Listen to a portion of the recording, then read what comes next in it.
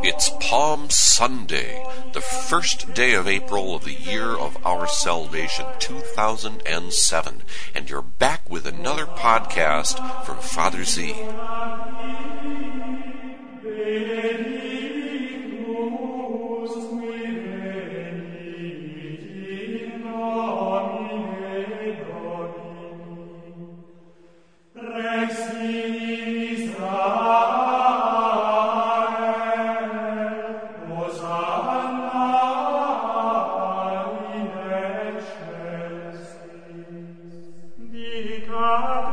We have as our guest today St. Andrew of Crete from the 7th century, who gives us part of his sermon for Palm Sunday. Then I have some remarks about the sacrament of penance, about going to confession.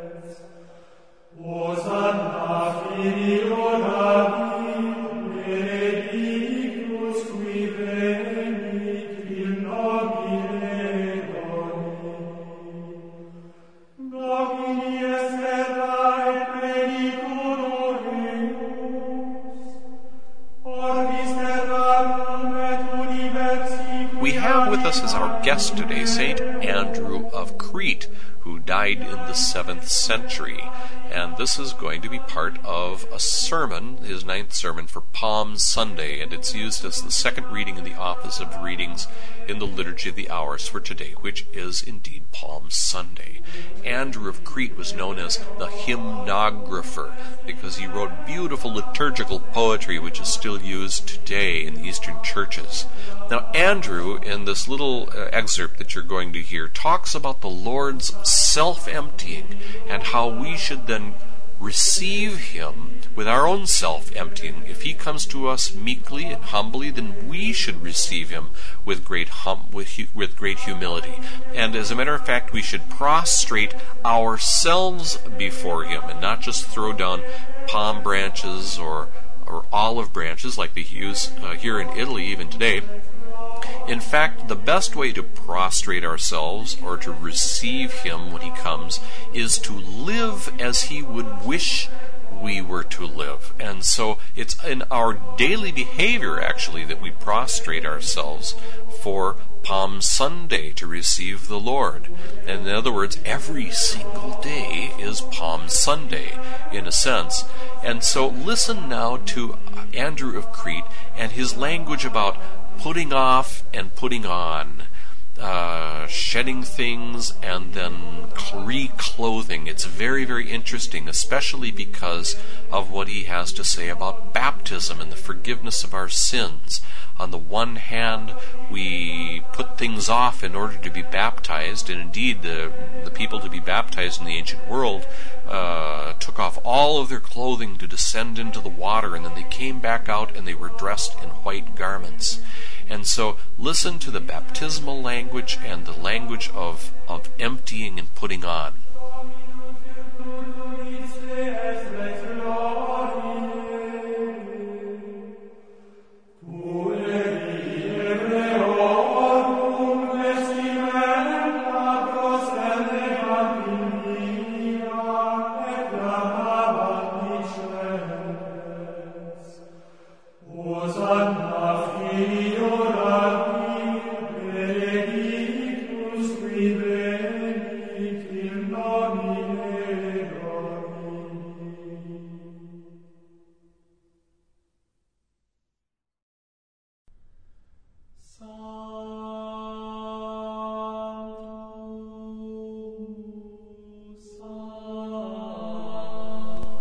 Alamoi deuro sunanabantes ebito horos ton elaion. Christos sunantes somen ec petedias epanionti semeron.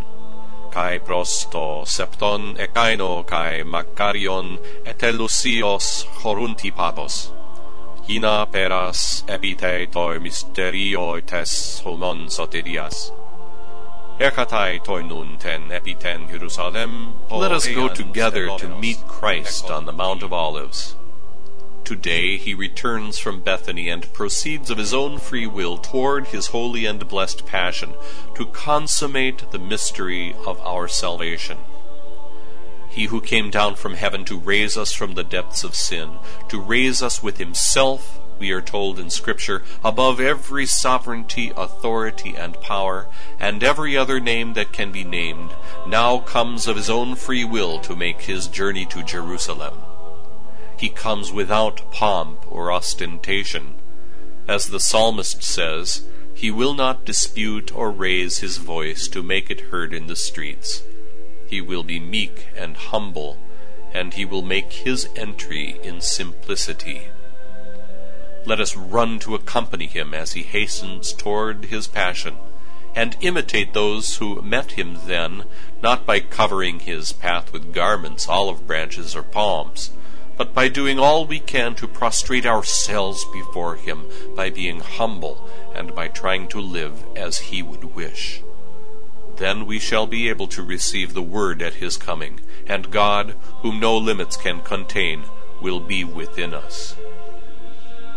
In his humility, Christ entered the dark regions of our fallen world, and he is glad that he became so humble for our sake, glad that he came and lived among us, and shared in our nature in order to raise us up again to himself. And even though we are told that he has now ascended above the highest heavens, the proof surely of his power and Godhead, his love for man will never rest until he has raised our earthbound nature from glory to glory and made it one with his own in heaven. So let us spread before his feet not garments or soulless olive branches, which delight the eye for a few hours and then wither, but ourselves, clothed in his grace, or rather clothed completely in him. We who have been baptized into Christ must ourselves be the garments that we spread before him. Now that the crimson stains of our sins have been washed away in the saving waters of baptism, and we have become white as pure wool, let us present the conqueror of death, not with mere branches of palms, but with the real rewards of his victory. Let our souls take the place of the welcoming branches as we join today in the children's holy song, "Blessed is he who comes in the name of the Lord. Blessed is the King of Israel."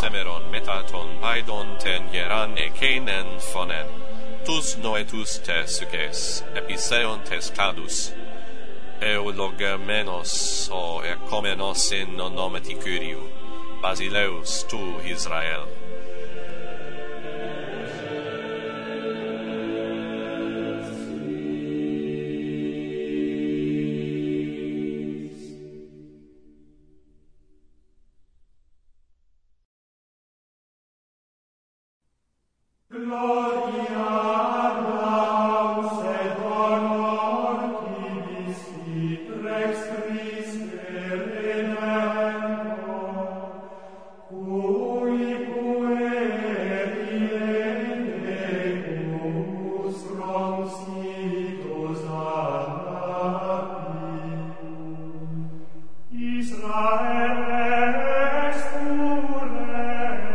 That was part of a sermon by St. Andrew of Crete for Palm Sunday from way back in the 7th century. And I'm sure you noticed right away how Andrew used that beautiful image from the book of Isaiah when he said, "Now that the crimson stains of our sins have been washed away in the saving waters of baptism, and we have become white as pure wool." You see, he's referring to the effects of baptism, that baptism takes away all of our sins. You remember how Christ was pierced on the cross, and out came blood and water, and it is in the washing of Christ's blood that we receive in baptism that all our sins are taken away. Original sin, the guilt of original sin is lifted from our souls, though the other effects do remain, and all of the actual sins that we might have committed since attaining the age of reason, all of those are also removed. But we also know that even after baptism and after this magnificent washing that we receive, where our sins are literally removed, they're not just covered over, as some of the Protestant reformers thought, we know that we continue to sin. We commit sins all the time. And we commit terrible sins, terrible red crimson stains upon our souls from our dark sins. And these can all be washed away also, not because we can be rebaptized, but because Christ in his mercy gave us a sacrament that would be the ordinary means after baptism by which our sins would be forgiven. And that, of course, is the sacrament of penance, sometimes called the sacrament of reconciliation. There is nothing that you or I can do that is so bad that the infinite mercy of God cannot take away forever from our souls. And we receive this forgiveness, this merciful forgiveness, when we hear the words of the priest, I absolve you from your sins, in the name of the Father, and of the Son, and of the Holy Spirit. When you go to confession, and you confess all your sins, all your mortal sins, in both kind and number, how many times you did it, and what it was, and you do this sincerely after examining your conscience well to the best of your ability, and you humbly ask for forgiveness with a firm purpose of amendment, you will receive absolute forgiveness of all your sins. They will be taken away from your soul. Now, you might have the memory of the sin and its effects, and you might have to do penance, even terrible penance, for a long time because of the temporal punishment due to sin and the justice, how you have to make restitution. And you may still have attachments to sins that you fight with and so forth. But the sin, the guilt of the sin itself is removed, and it will never be held against you in your judgment when you come before the throne of God. What a great gift we have in the sacrament of penance, and knowing what it is and what it is that we gain from this, that is, once again, the possibility of eternal salvation after having spat in Christ's face by our sins.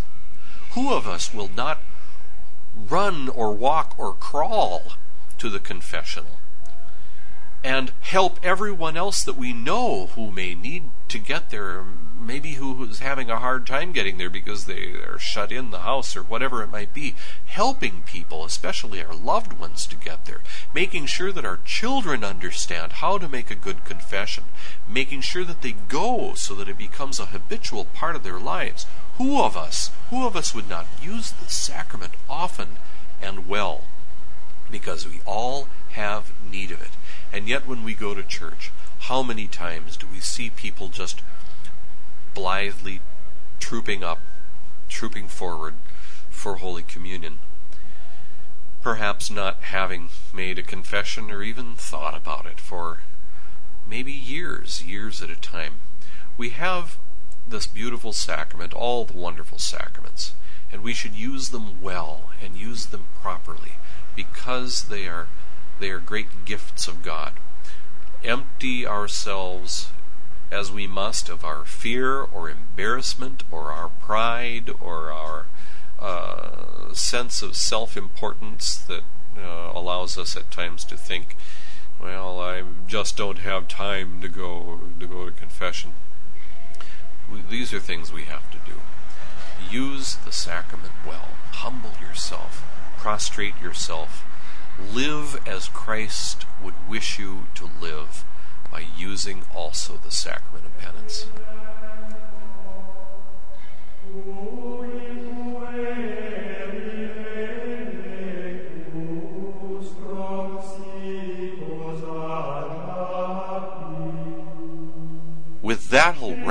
this podcast for this Palm Sunday of 2007. I hope you'll come and see us at the blog, What Does the Prayer Really Say? That's WDTPRS.com, Whiskey Delta Tango, Papa Romeo Sierra.com. And as this Holy Week begins, my wish for you is that you'll attend with you and yours the beautiful Holy Week liturgies of your parish. This is a grace-filled time. God bless you. Bye-bye.